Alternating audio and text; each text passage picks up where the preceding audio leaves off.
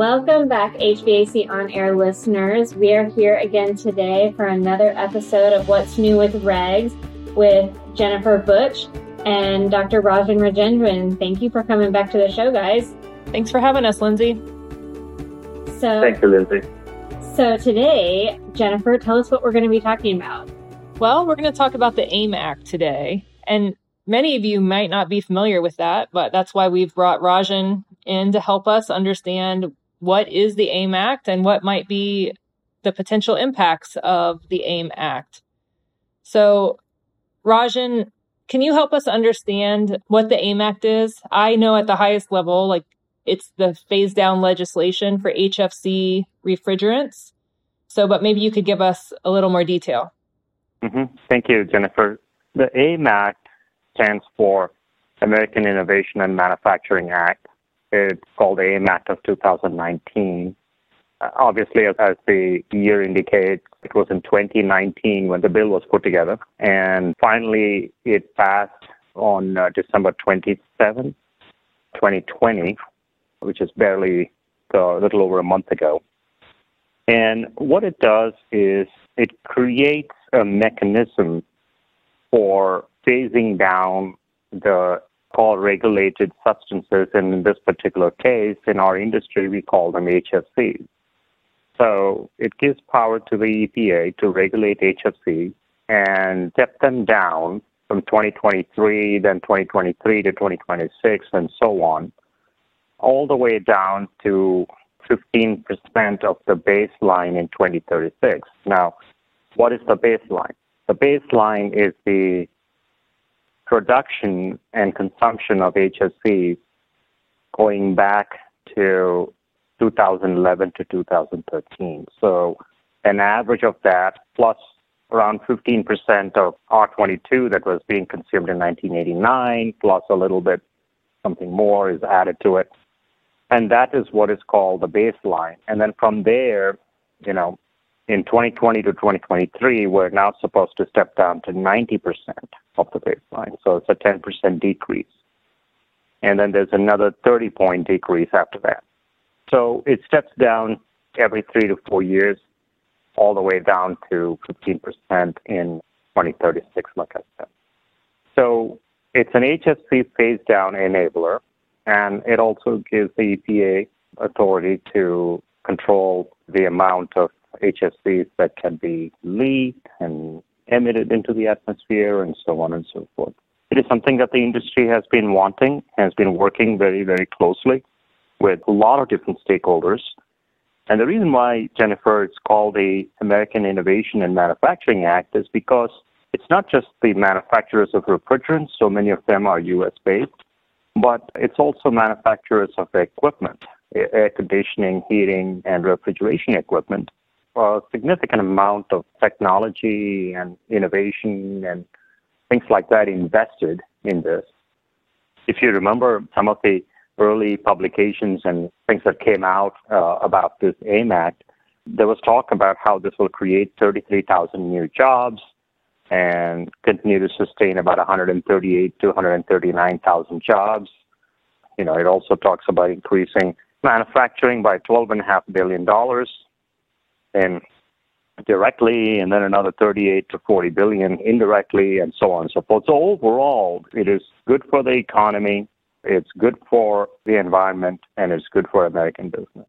We were watching this bill closely as it moved through the House and Senate, and so we were all pretty excited in December when it actually got some traction and was signed by the president.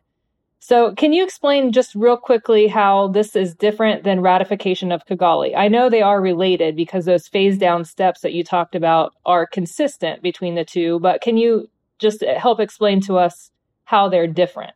The Kigali Amendment that was signed by all the parties in 2016, the Kigali Amendment is really an amendment to the Montreal Protocol. If you recall, the Montreal Protocol goes back to 1987, and that had to do with phasing out CFCs and HCFCs.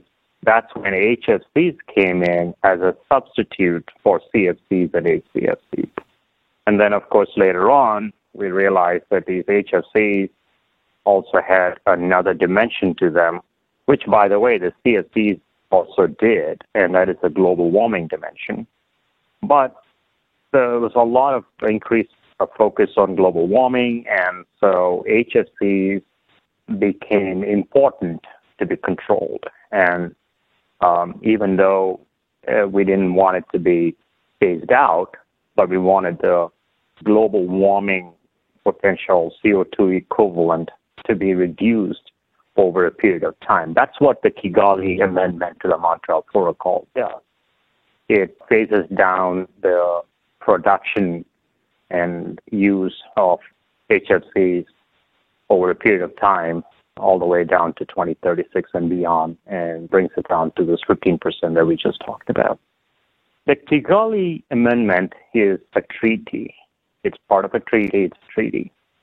And the AIM Act, or, when a country signs the treaty, which, by the way, the United States, we have not yet done that, and over 100 countries have already signed the Kigali Amendment. So when a country signs this Kigali Amendment, it doesn't take the force of law within the nation until a law is passed in order to enact the treaty's provisions. So if you think of it that way, we have actually done it backwards. We got the AIM Act out first, which basically implements the Kigali steps, but we are not doing it necessarily for the environment as a reason. We're doing it because it's good for American jobs and innovation and manufacturing. Nevertheless, it has the same effect, that it does help the environment while it helps our country from a competitive point of view. So the AIM Act is law that has been passed in the United States, and therefore now we should expect regulations to come out from the EPA that spells out clearly how they're going to implement this, and that's what we're all waiting on. I know you brought up the subject of the Kigali Amendment. If any of you have been watching the news, you probably know that the new administration, President Biden, has asked the State Department to start putting all the paperwork together and things like that in order to submit the Kigali Amendment to the U.S. Senate for ratification.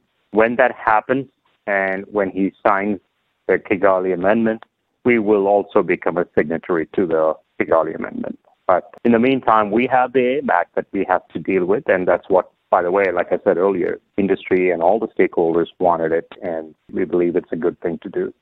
Thinking back to some of our webinars and our in-person presentations last year, before COVID hit, I mean, a big takeaway from the possibility of this HFC phase-down bill at the federal level was that a federal approach could minimize the complexity and patchwork of state-by-state regulations. Rajan, can you tell us a little bit about the sector-based rulemaking and how EPA might roll that out? And will that look similar to CARB with GWP limits, or will it look more similar to what we've seen under the SNAP regulations and policy framework, where it's end use, like very specifically refrigerant by refrigerant analysis? Yeah, probably the former, the first, more like how CARB came out and said, in this application or this type of equipment, you shall not use anything more than X, Y, or Z GWP refrigerant. That's probably what they will end up doing, we think. Now, the application by application and permitting a refrigerant or not permitting a refrigerant, that was what, as you pointed out, Jennifer, that is what they used to do under the SNAP 2021. That was the last one where they actually eliminated some of the refrigerants.